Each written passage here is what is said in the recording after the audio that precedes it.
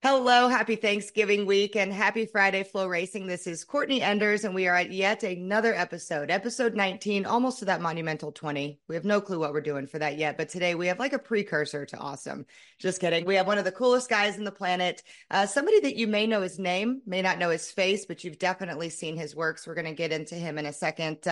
But first things first, I feel like this one ties in really well with this episode today. And he's in the green room and going to laugh as I read this. But as always, this episode and every episode of Right Off Track is brought to you by Castrol Edge. 3 times stronger against viscosity breakdown than the leading full synthetic, and gives your engine 10 times better high temperature performance than the industry standard when you need it most. We're going to talk about it. We're going to live in the past. Castrol Edge, better oil for maximum performance. Without further ado, Mr. Elon Werner, welcome to the show of Right Off Track. Courtney, thanks for having me on, and I'm going to dive right into a great Castrol Edge story. That's why you're here. Go. Because Castrol Edge, I was John Force Racing for 16 seasons. So GTX, we took on the Castrol Edge brand, and they took us to the Super Bowl in Miami. And they had this whole build out, and Force's cars on display. He is petrified no one is going to recognize him. And before we left, my flight itinerary, still this is back in the day, we printed out boarding passes. And my wife sees my boarding pass and is like, "Oh, I see Mr. First Class. You're flying from Dallas to LA to fly from LA to Miami." And she's like, "Oh, I see Mr. First Class all the way." And I was like, "Hey, you need to really double check that itinerary because you need to see who my seatmate and rowmate is for this cross-country flight, John Harold Force." John Harold, we're middle naming him. 6 hours beside Force on an airplane is spectacular because all he was petrified. No one's going to know who I am. I'm going to be embarrassed. No one's going to know who I am. I don't know why Castrol's doing this. They're going to fire me. The whole way.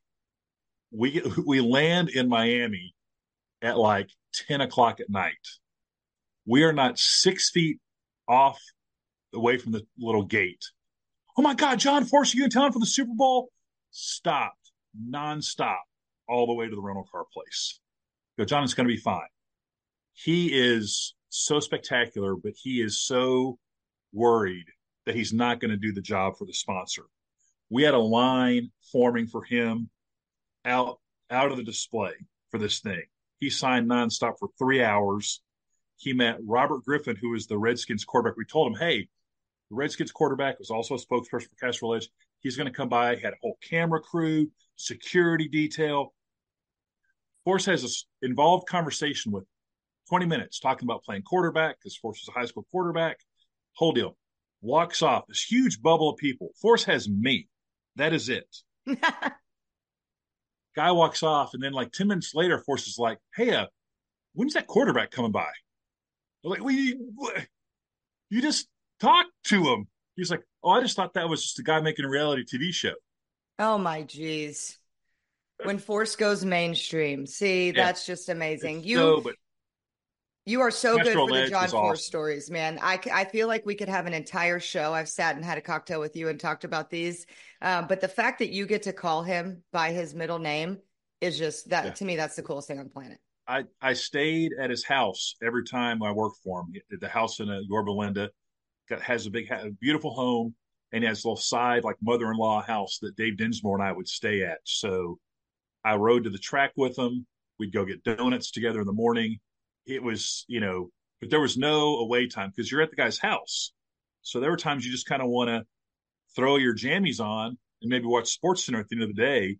And he would just walk in because it's his house. What are you going to do? And then he would sit down and just tell all these crazy stories. When it was, the day I was there, the morning before 2010, when he won the first championship after he came back from the accident, I rode to the track with him. I was with him the whole day. And that's probably one of the greatest days to just be with him, from thinking, okay, maybe this could really happen, to him locking in to making it happen and then being with him afterwards um, was pretty spectacular. But I could do, I'm hopeful that he does do a retirement tour of some sort. And I'm hopeful that I could be part of it in some way because he's just such a unique character of racer, entertainer. Um, his movie, he can't make everyone, oh, when's the Force movie coming out? You can't just make one Force movie. It's going to be No, it's like not Lord of the done Rings. yet either. It's going to be like a trilogy because Force's life from being literally a migrant farmer in the Pacific Northwest to being the first fighting car championship is a movie. And then there's the decade of dominance, 10 championships in a row. That's a movie. And then there's the crash in 2007, come back to being a multiple time world champion after that. That's a movie. And then John Force, he's the still dad. John Force the dad. I mean, you know, all the satellite shows, that's just it's just, I don't know what, yeah, I don't even know how you would encapsulate it. I mean, the first time I met him, he was chasing a little person out of his pit area at the Texas Motorplex. So this is going to be that kind of show. It is. Okay. And so, yeah, I mean, it was my first Motorplex race. I'd never seen a drag race before I started working for Motorplex in '93. I got hired. I was working for the Mavericks, and I got mutual friends said, "Hey, this racetrack's looking for a PR person." So that's a perfect segue. So we're going to Yeah, dip into John as we do this. I feel for you because anytime somebody has any conversation with me, Erica's name gets brought up. I feel sure. like you kind of feel the same pain, but at Yeah, the same time, it's a pillar of what we did. So you've been on podcasts, people know who you are, but in case somebody watching this that accidentally slid over here from dirt right. wants to know who's Yes, this guy on podcast, give us like a quick synopsis of kind of how you sure. landed in drag racing and with John. Yeah, I was, went to Austin College, a real smart liberal arts school in Sherman, Texas. Worked in the SID department. Thought I was going to be either a journalist or the PR guy for the Pittsburgh Steelers. Would love to do that. But, yeah, here we go. Whoop, whoop. So just go ahead and keep track of how many Steelers references I drop into this podcast. You can set the over under at 9. So yeah, so right here, all my terrible towels, Ben Roethlisberger, Terry Bradshaw. That's why you're my Uh, boy. so I was working for the Mavericks as an intern, and a mutual friend was like, "Hey, this racetrack is looking for a PR guy." Went down, interviewed with Billy Meyer, had no idea he was a former funny car driver, had never seen a drag race before. And he basically said, I've been hiring drag racing guys trying to teach them PR. I'll hire a PR guy and teach them drag racing. And this was the early 90s, the heyday of the Cowboys in the Dallas market. And I basically was tasked with introducing the Motorplex, which had been around since '86, um, to the Dallas media market, and explaining to them that drag racing is a major motorsport. I was the Motorplex for about 10 years, got to know Dave Dinsmore, who's John Force's main PR guy, um, do a couple kind of crazy quirks, got hired by John to support Dave, and was with Force for 16 years, 16 seasons almost. And just amazing journey from, I was there when Brittany, Courtney, and Ashley all started their racing careers. Um, Triumph and Tragedy. I was there when Eric passed away in the testing accident. Saw Forces Redemption, was there for, Mike Neff dominance. Um, you know, didn't catch Tony Pedregon, but, saw the rise of Robert Height's career. So it's really, and then that kind of got me on the team PR side. And now I've, started my own company and I've worked for, had a great opportunity to work for the Colettas, now work with Justin Ashley, Josh Hart. But I've always been I feel like a true PR person, and we can kind of get into that as Mm-hmm. well. I still write press releases. I still make phone calls. I still reach out to the dwindling media pool that there is.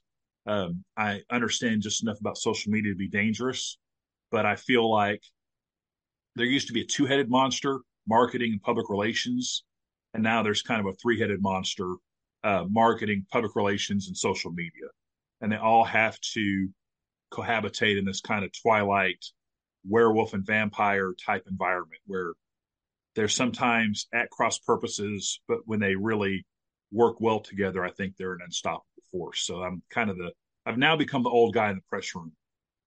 You This is are. my I actually have 31st. that on my note here. Literally, oldest guy in the press room. I have been a part of the NHRA press room since I like felt weird being in there. I would come in with Geiger as his little intern and just to be in the presence of didn't even understand what was happening in there. So kind of let's talk about the early days, the Yeah. 90s, the 2000s of when internet was around, all these things, but you were kind of sniffing out a change because I feel like a lot of those guys didn't last through that change. So No, talk about that transition and how you kind of survived. it was, I mean, luckily, I felt like I got in at the perfect time when guys like Dave Dinsmore, Susie Arnold, Dave Ferroni, Joe Shirk, Jay Wells. These are people that Dave Ferroni was the Army PR guy. And just in casual conversation one dinner, he's from Minnesota.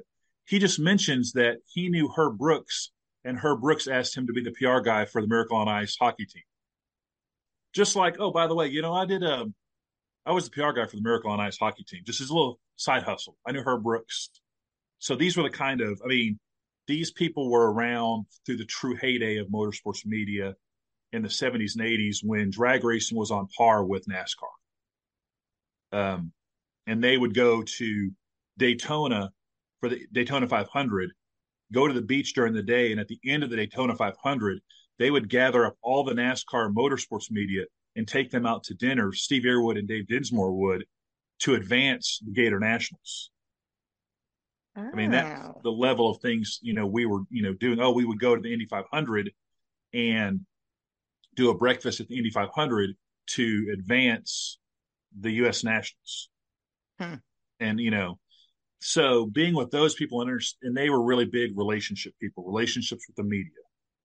And that bridged me they got me in with some of those guys that have stayed on, but it instilled in me the importance of relationships with face to face phone calls.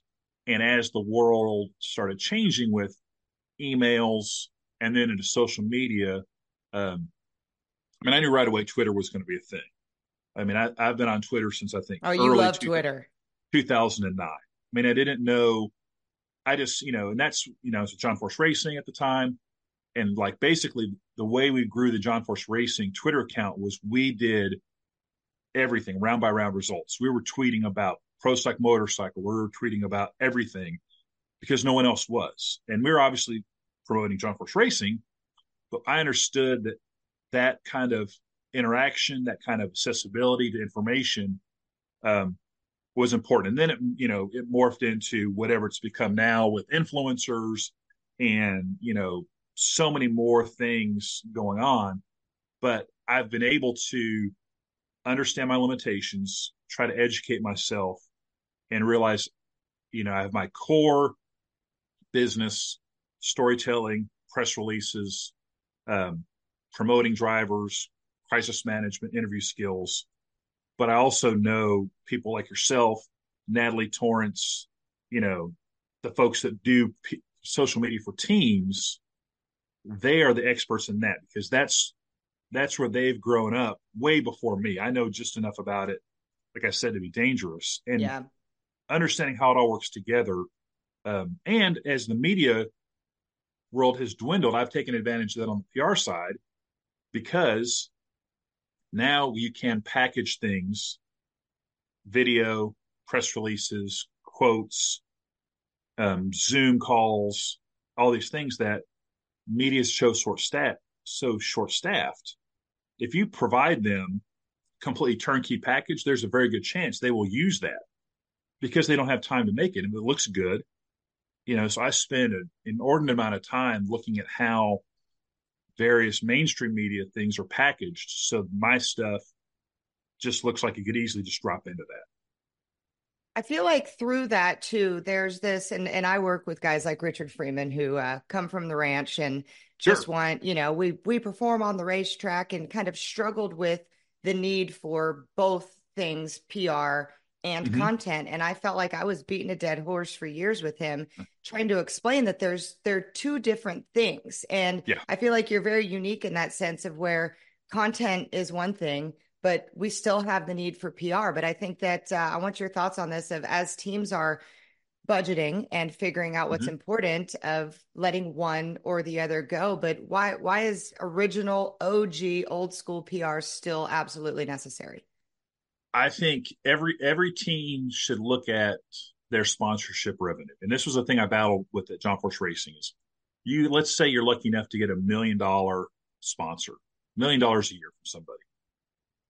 You should peel off at least 1 to 2% of that, $10,000 to $20,000 for PR, social media, something. Now, really should be more, but that is, and that's really more to support you. Let's say, because that's not your only sponsor, but everything you should peel off, if you peeled off 2 to 4% of all your sponsorship deals for PR and social media, you'd probably have on a big team, Mm-hmm. Elite, John Force Racing, Coletta, a couple $100,000. Take that money and use that to promote the 98% of what you're doing. I mean, you're peeling off that for clutch discs or Yeah. for tires or for crew chiefs. And I think too few teams look at it as okay, every sponsor has a marketing person that has to value how this deal's working. And if you can get your PR people and your social media people working with the marketing people to just validate what you're doing, and so they can show people the results, that's super critical. And now you need someone that can tell your story the way you want it to be told. And social media is great, but it's not super long form. You want people to get to know your drivers. And so many companies, like on when I was at Coletta, my post race and pre race stories went into DHL's e newsletters a lot of times. Well, DHL has tens, if not hundreds of thousands of employees around the world.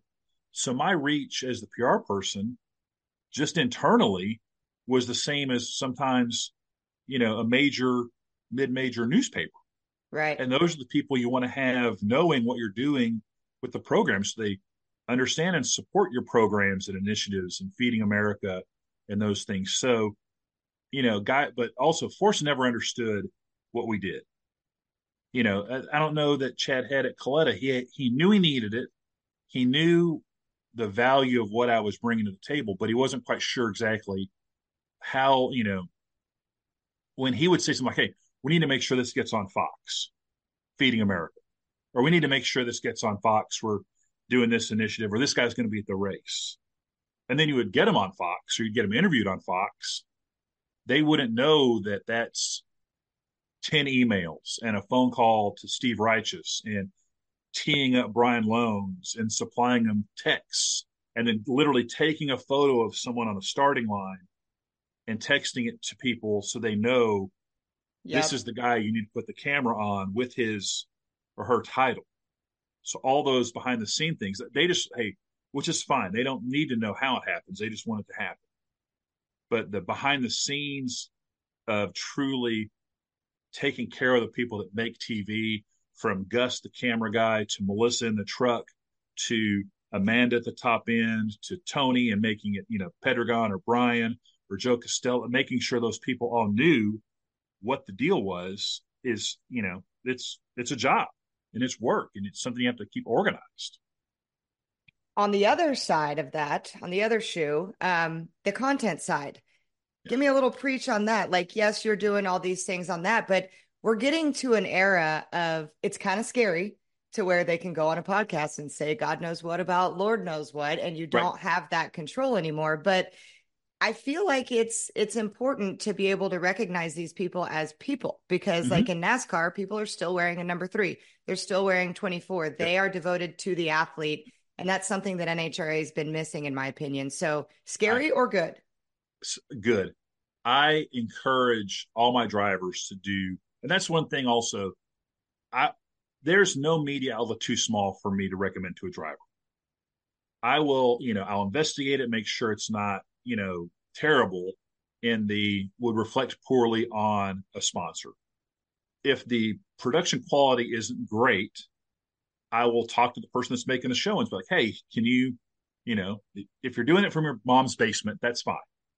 A lot of places started there, but just try to minimize yelling at your mom about meatloaf upstairs. True story that actually happened. Oh, I think I But have been on his podcast. yes, but to me, every media, I mean, there are guys that, the late great Stan Creekmore, he was a weird guy, but he covered NHRA, he covered drag racing, he covered IndyCar, and he would go and ask questions about drag racing in NASCAR. I mean, we ran a 24 car for Jeff Gordon. John Force did.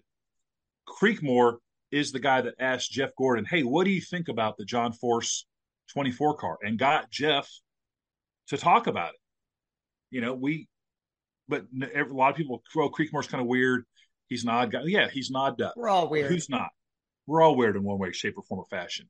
So I think getting your drivers out there, I would like for them to feel more comfortable showing their personality. I would like our drivers to have the ability to be more involved with charities or have their own foundations. And a lot of times the mechanisms of that are tricky because it costs money. And they're all worried about this perception of, Shaquille O'Neal is out there with his foundation doing millions of dollars and donating, buying Walmarts full of stuff for people.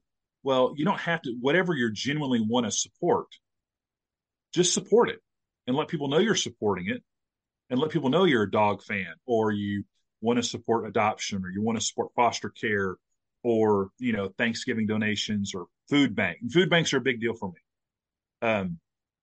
I love, supporting food banks and I try to steer, the Motorplex for Stampede of Speed. One of the big elements we're growing is Race to Feed the Finish Line. That was an idea that I had for the Ennis and Waxahachie food banks.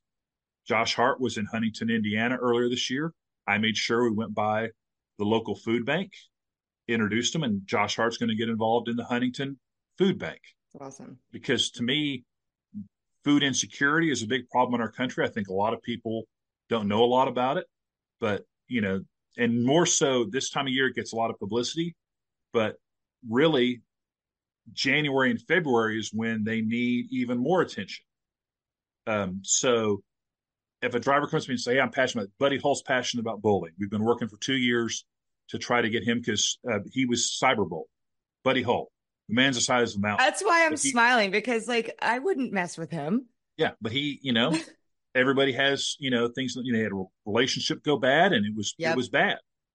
And he was cyberbullied and it was a big thing. And he's like, I want to be involved and let people know that anyone can be cyberbullied. So that's something we're continually trying to reach out. We've reached out to some of the big organizations and, so we may just have to start, a little bit smaller. But so going back to your content, to me, there is very hard for me to see bad content out there unless you get out there. Even the beefs, I think, are kind of fun as long as you kind of understand the parameters of them. We ran into a deal earlier this year. Alex Laughlin and Jared Todd were beefing about stuff. I thought, calling each other clowns.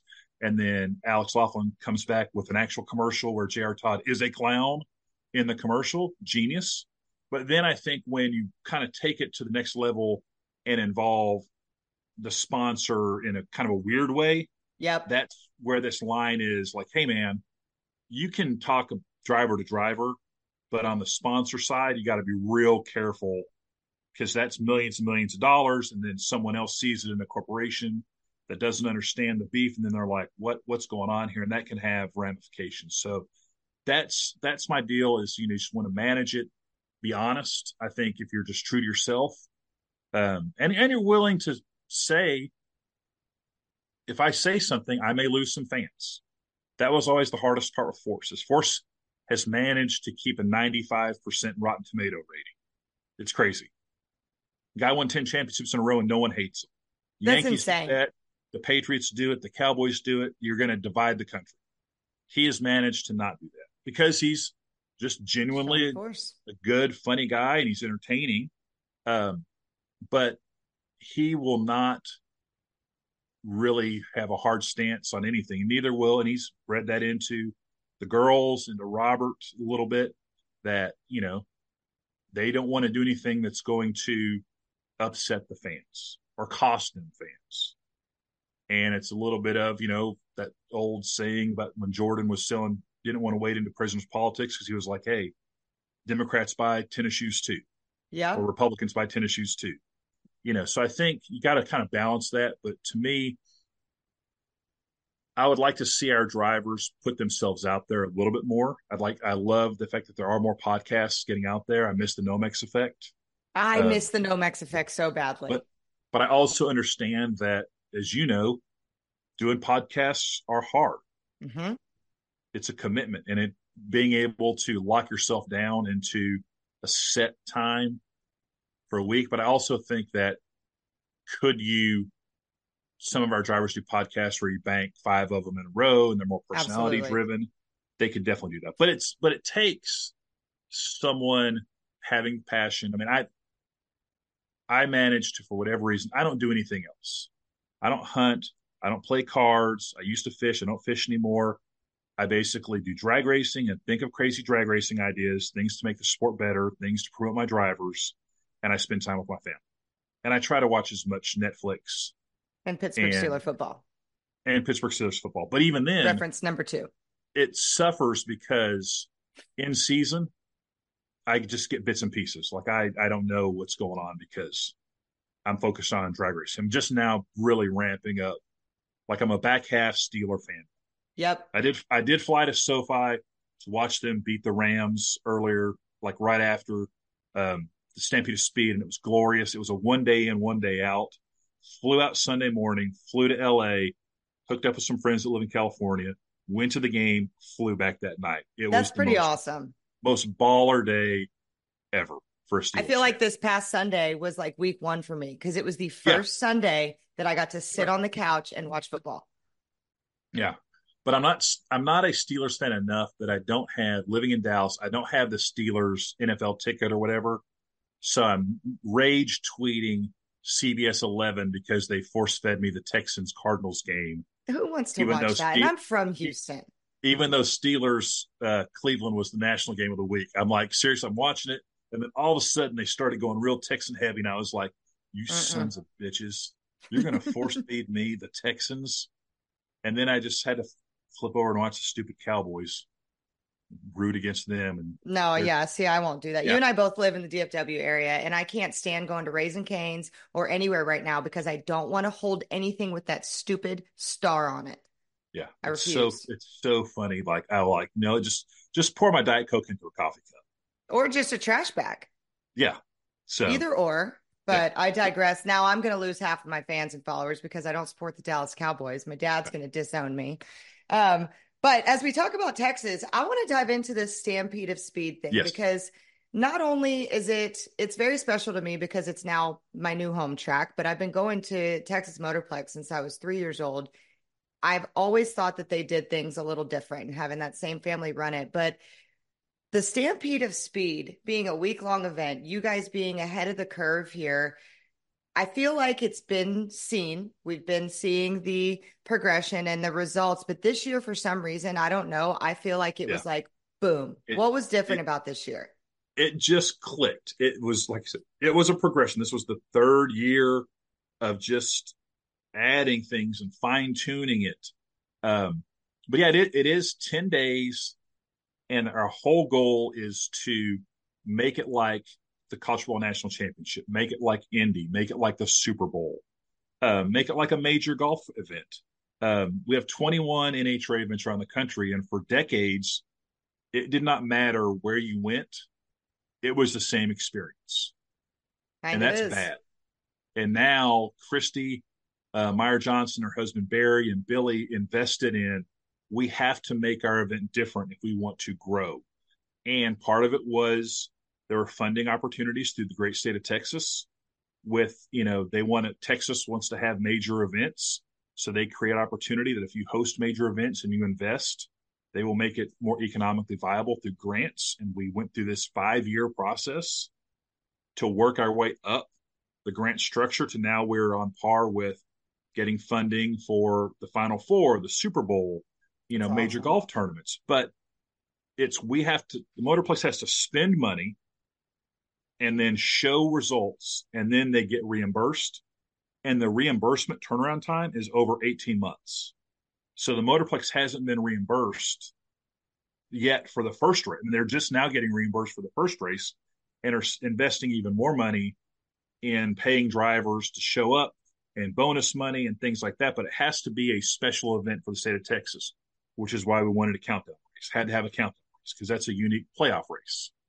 But our goal is to introduce drag racing to people through other events, country western concerts, cornhole tournaments, charity events, barbecue eating like Isn't every there a event. rodeo, like a bull We have riding thing? rodeos, we have fan events, champions dinner, um, to create the structure. Because that was the other thing is we wanted to make winning the fall nationals special.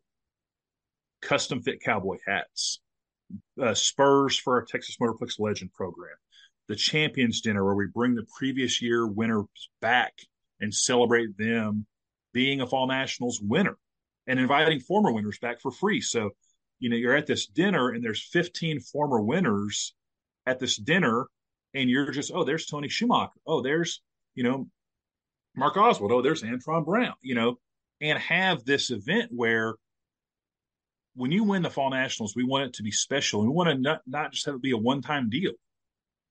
You're forever a Fall Nationals winner. If you win the Fall Nationals, you will forever be invited back for the Champions Dinner because that's a badge of honor. And other tracks have that. I mean, Norwalk, leans into it with the ice cream scoop. And I Yep. love the fact that there is one ice cream scoop. And Erica asked about, hey, can I get a second ice cream scoop to give to somebody? And Bill Bader is like, well, you can give them that ice cream scoop, but there's only one given to the winner. And I love that. Her and Chase I mean, Freeman fight about it still. Chase moved out and took it with yeah. him and see how long she noticed. She went back and got it. Like it's a thing. Yeah. I mean, that's what you want is you want, to me, Ryan McGee did a story, and I'm trying to think of the track. Maybe, I don't know. I don't think it's Darlington, but they give grandfather clocks when you win Oh, one of their races. And he did this great article on Richard Petty has won 7 times there. So he has 7 grandfather clocks. And he has like 5 of them in his house. And it's just a great story because that's what you get. And like to me, and I tell the story of the biggest tragedy for me, or one of the biggest tragedies, is the fact that in Brainerd, the land of 10,000 lakes, where every place sells walleye fish 9 million different ways, oh the no. fact that you win the Lucas Oil Nationals and you don't get the Wally and then a stuffed walleye trophy. So you're holding a walleye and a wally is ridiculous. How are we not doing that, Christy? How she's the owner of the truck. I've talked to her for 2 years about it. I think I finally they're like That's just. brilliant. But I mean, you get a chalice for winning Sonoma. Yep. Vandermeer did their Johnny this year for John Vandermeer. So every track can do, and it's not. It's and I finally figured out how it happened. Drag racing, NHRA is the only sanctioning body that gives event trophies at a national level. NASCAR gives one trophy a year as a series. They give the NASCAR champion trophy. IndyCar, they give Oh, championship. so Look it's at the all the track. the tracks are all left to give out the No kidding. trophies. Well, NHRA never did that because they, for whatever reason, oh, you win an NHRA event, you get a Wally. And that just took, and part of it was the way the NHRA ran the events. They came in as track rentals. We're going to run this thing. You sit over here, Yeah. and we're going to do this. And, now that's changing rapidly because of Glenn Cromo's leadership and guys like Evan and, Jeffrey Young. And they're kind of bringing, hey, we need to work together more. But that's why it happened. And I talked to Chris Blair about it at St. Louis. They give a kick-ass arch trophy at St. Louis, their We need IndyCar that. winner, to their NASCAR winner, to their high school track winner. I was like, Chris, why don't you give this to your national event winners? He's like, well, they always gave the Wally, so we just never really thought about it. And it's understandable. I mean, but that's the tracks need to take some ownership of their event if they want their events to grow. Because the Motorplex is going to keep raising the bar. I'm just telling you right now, tracks, they It's are. incredible. And being a team rep and a driver rep too, I feel it on a different sense. Like watching it's one thing. We had people writing who watch NHRA every week, and it was just crazy on social media. The people sitting on this on the saddle, the Yeah, trunk of money, like yeah. all of the little All over the things. African Watusi. I mean, when you Yeah, have an actual giant longhorn in the winner's circle and there's fire bombs going off, that's a scene. it That's is a what you scene. that's what you want.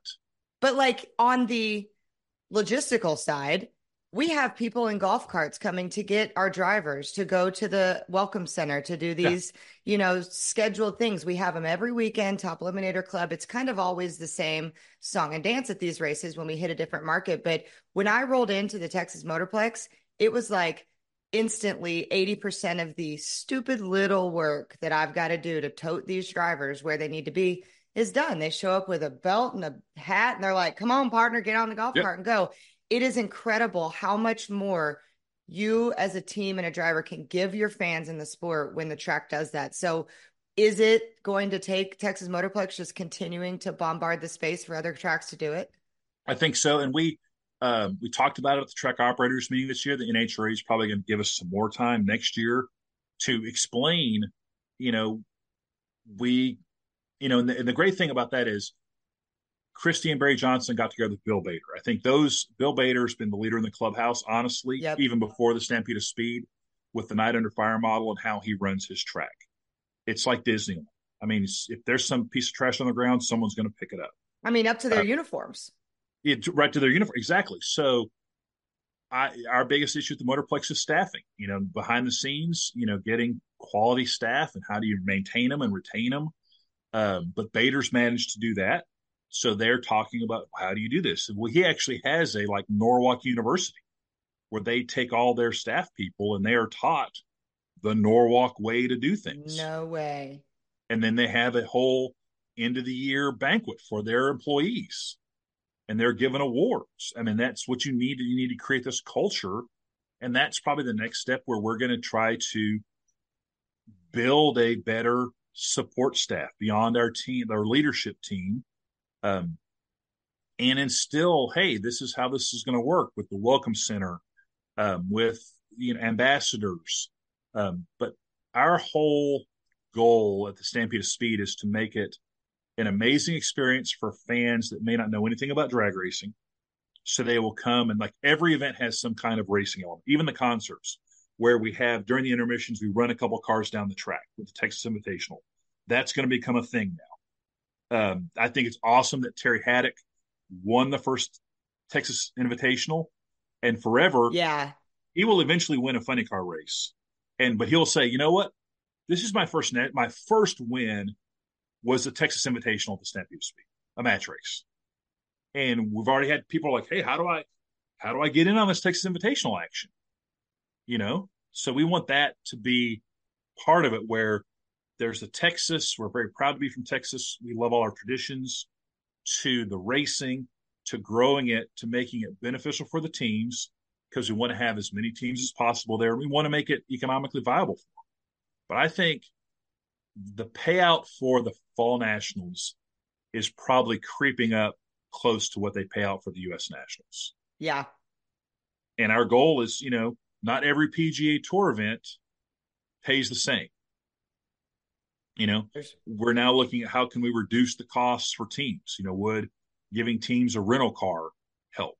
Would helping them with their hotel rooms help? Would Which y'all already do helps bringing Yeah, people in and doing this, incentivizing shit, the fan fest. I mean, yeah, all you had to do is just put a little carrot in front of them. And how many drivers showed up to the fan yeah. fest? Like We 50? yeah we had 54 Camping World guys. Plus we had all the Jegs All Stars, which that was probably the coolest thing. We had almost 100 drivers because no one's ever done it for the Jegs All Stars. No. And having the Jegs All Stars there and then doing a happy hour for them afterwards. But it was so funny because we brought the Jegs All Stars down, and we provided some of them have hero cards, some of them don't, because that's just the nature of being a Jegs competitor. But they've never really been treated like all stars. So hey, come down to this autograph session. We'll have tents and tables.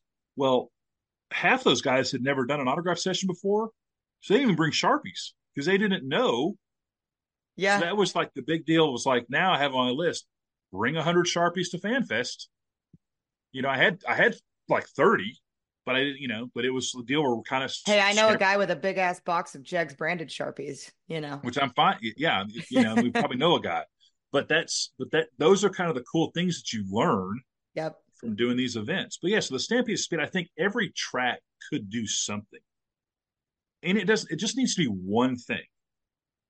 Well, that's how it starts. And then you Yeah, see the results and then it yep, snowballs from there. yeah, And I think that this pro race, which is what we're gonna yeah, finish up this here little happy hour, we'll call it before yeah, Thanksgiving. yeah, I feel like it's kind of the same motive, right? Like yes, before we got on this show, I said the phrase, which I really liked, I'd never heard till I heard it come out of my mouth, is drag racing is not going to be enough forever. We have to put on shows. We have to engage fans. We have to bring them in. Not everybody's going to be a gearhead and give a shit if they go kablooey or if they hear right, someone say right, kablooey.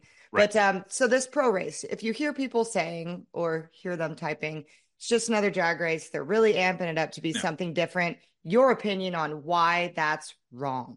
I think the pro race drops in perfectly into the Night Under Fire Texas Stampede model of, this is in no way a threat to the Mission Foods drag racing series. Ah, This good is just call. a, like how I was just Yep. practicing I that don't think over I've and said over. that yet. Yeah. This events like this, where you're bringing in all star, the top tier guys, to do a unique event where it is chip draw, it is some days of testing, and then you're going to have this 1 or 2 day event. Just help introduce the casual fan that wants to hear 300 miles per hour, 3.5 seconds, see some personalities. That is what this pro event is to me. Is it's a great kickoff to the season because it's will have been a couple months since anybody's talked about drag racing, and now you're going to have this great kickoff event that's going to lead into the series. The skins game doesn't take away from the PGA Tour event. It enhances it. It raises the profile of a certain number of competitors. A all-star race or all-star event doesn't take away from the series or the Major League Baseball. You're just highlighting, hey, here's a handful of guys that are the best at what they do. The full-time touring pros are better than the part-time guys. That's no knock on the part-time guys, but that's just where we're at. They have bigger budgets, they have bigger names. Now, I think that's something also that helps maybe make some of the part-time guys aspire to be full-time touring people. Yep. So there's all these positive benefits, and it's just different. And I think the other thing that's going to be really interesting is there's a very small percentage of people that are, oh, I think this is someone trying to make a move on the NHRA. That is complete bullshit. Uh-huh. Because I'll be honest, once everybody gets, I've put on events, you've put on events. A lot of the people involved in this have never really put on an event. And once they realize what a pain in the ass it is to put on events, One of your they're going to want no part of doing more than maybe 1 or 2 of them. They're certainly not going to do them in season. And, this is a positive shoulder event. I love that it's on FloRacing. I think that that's an untapped market for us, and just being in that FloRacing universe and their production value and being able to put cameras in different places, I think that's what you need. That's what the XFL was and the USFL was to make the NFL better.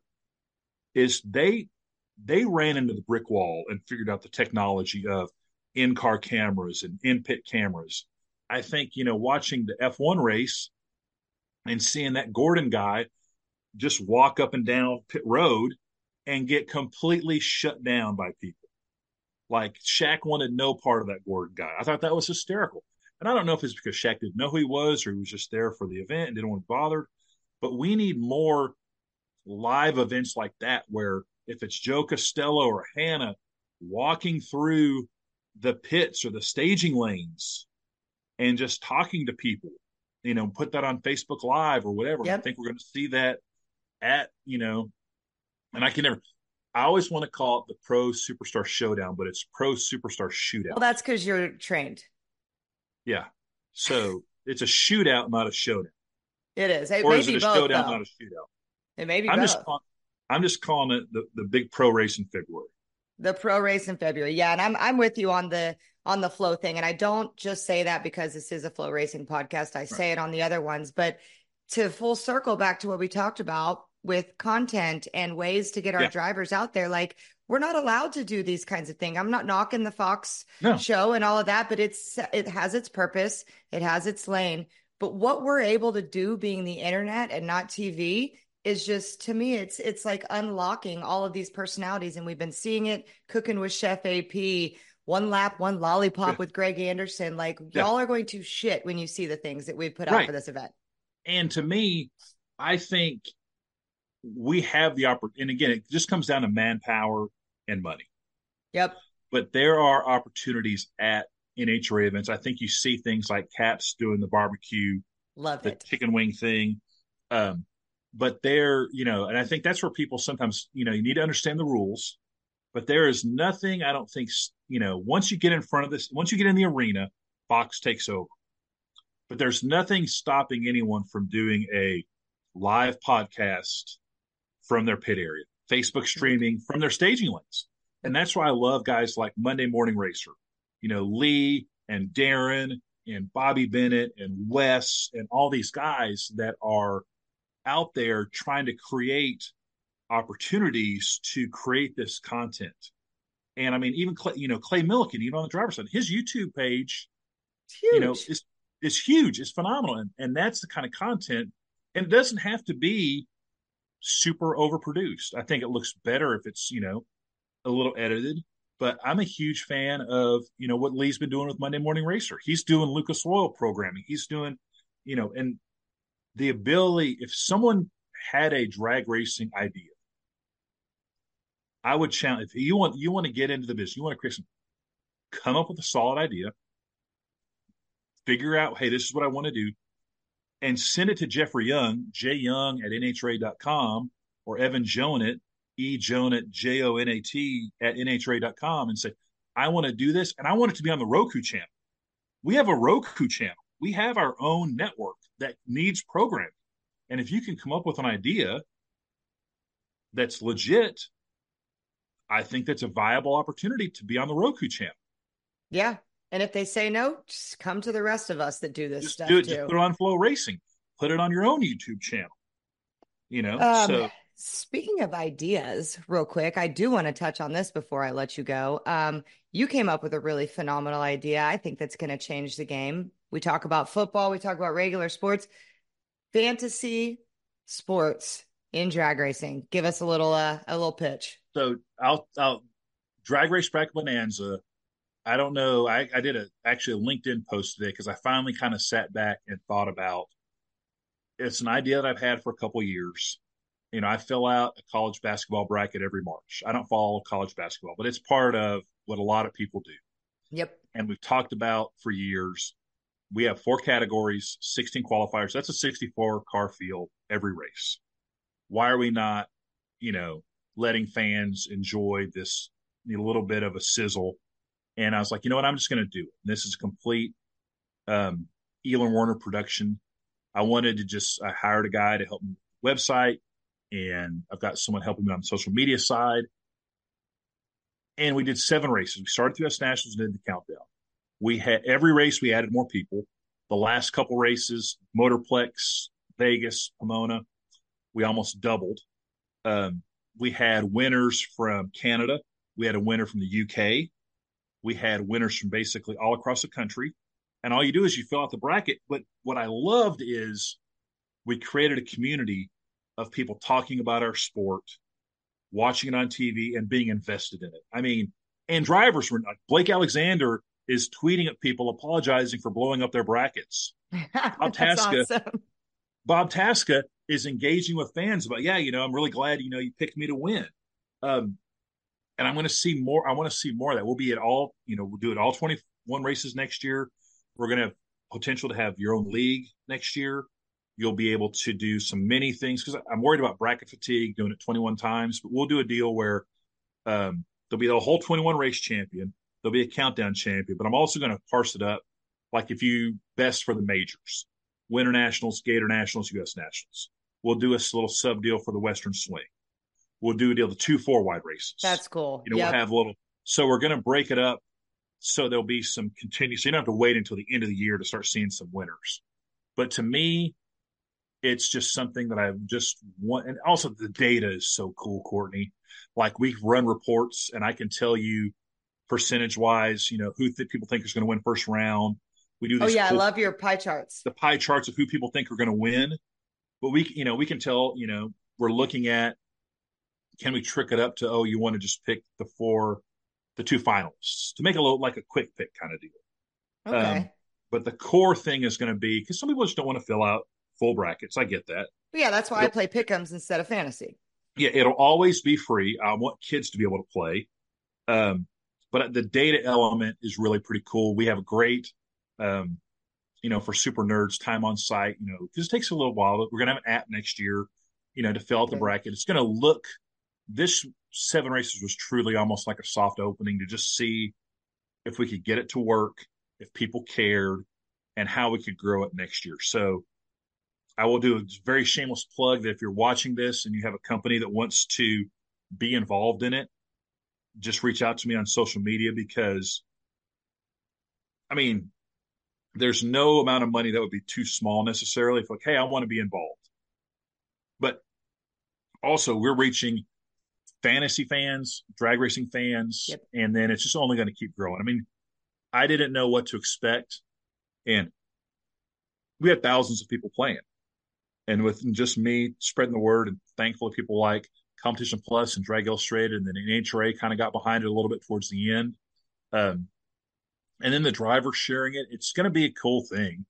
And it's going to be, I think I've got some plaques somewhere. I've got a couple people that haven't sent me their addresses, but I try to get the plaques out right away. So you follow our social media, Drag Race Bracket Bonanza, on all the social platforms. People are posting their plaques and their championship belts and things like that. So I just love, I don't know. I'm just stupid. I've just invested my whole life in drag racing, and I just want to make it's fine.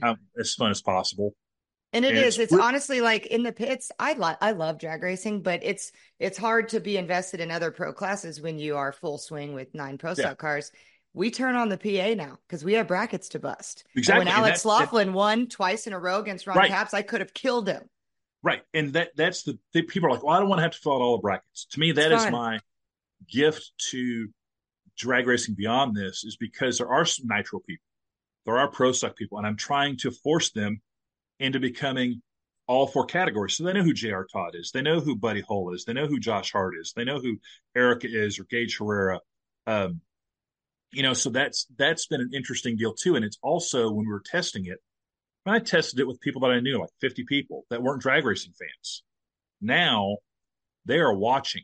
They can tell every round, not just the winners. They can tell you who is, who J.R. Todd is, who Sean Langdon is, who Bob Tasker III is. And but it is also weird, Courtney, and I'll wrap, is that I was stopped at the Sinclair gas station outside of the Vegas track by Hank, who works in the truck with George doing the video deal. And I'm in there pulling, my Diet Cokes out of the refrigerator. And he walks by and he turns around and he's like, Elon, he goes, you're doing Drag Racing Bracket Bonanza, aren't you? And I'm like, yeah. And he's like, man, he goes, I love that game. He goes, I play with my dad. And he's like, we play all that. And he goes, I'm in the truck doing the video content. And he goes, during downtime, I'm checking my brackets on Sunday. I was getting texts during the testing phase from Kelly Crandall, who writes for Racer. She and Deb Williams are at a NASCAR race in the NASCAR Media Center, checking their brackets, talking. This was like when we were in Brainerd racing. That's what I want. That's what I want Drag Race Bracket Bonanza to be, is the opportunity for us to bridge that gap and make the tent even bigger, so you have a reason for your casual friends to follow something you and I are super passionate about. And I think it's amazing, y'all. I seriously, what he just said, if you want to be involved in it, it is going to be the crazy new, amazing next best thing. And like I said, if it gets me watching Nitro, then you've won. You Yeah, have won. exactly. And it's very and it's interesting because we're now becoming a little bit of a news outlet because people want to know, like with whole Angie Smith, Kelly Klott's deal. Is Yeah. Angie racing? Is she not racing? I mean that like Yeah. Matt like Matt Smith opting not to run and not telling anybody, that That was very screws it funny up. because that created in an odd way issues in the drag racing bracket bonanza world because people are like, well, what? I wouldn't have, how do, and I was like, hey man, drivers can do whatever they want to do. You get, that's just the luck of the draw kind of thing. So, all right, You're well, like I've hit the the what's hour the mark. guy that yeah, we have. I said 45 minutes. What's the guy from ESPN Schaefer who always has like the injury updates? Yeah, Same Adam thing. Schaefer. Adam Yeah, Schaefer, same thing. So yeah. you So need a Lewis I of need, stats. and that's probably where I am on the lookout for just a drag race bracket bonanza kind of hinge person. I mean, I've had the Jasons help me out. I've had Joe Costello help me The out. Jasons. My God, we got to make them shirts. The Well, they have a Jasons. cool logo. I mean, they should probably have merch by next year. But so having kind of that person that could be, the drag race bracket bonanza odds guy. I think that I'm going to find that person because I don't think it can be me. And that's also been the weird. It's like I have created this thing, but my passion is my clients. So Yeah. I don't ever bring up drag race bracket bonanza to my clients. If they want to bring it up and talk to me about it, that's great. But I'm at the races truly to promote Camry, to promote Josh, promote Justin, factory stock showdown class, whatever.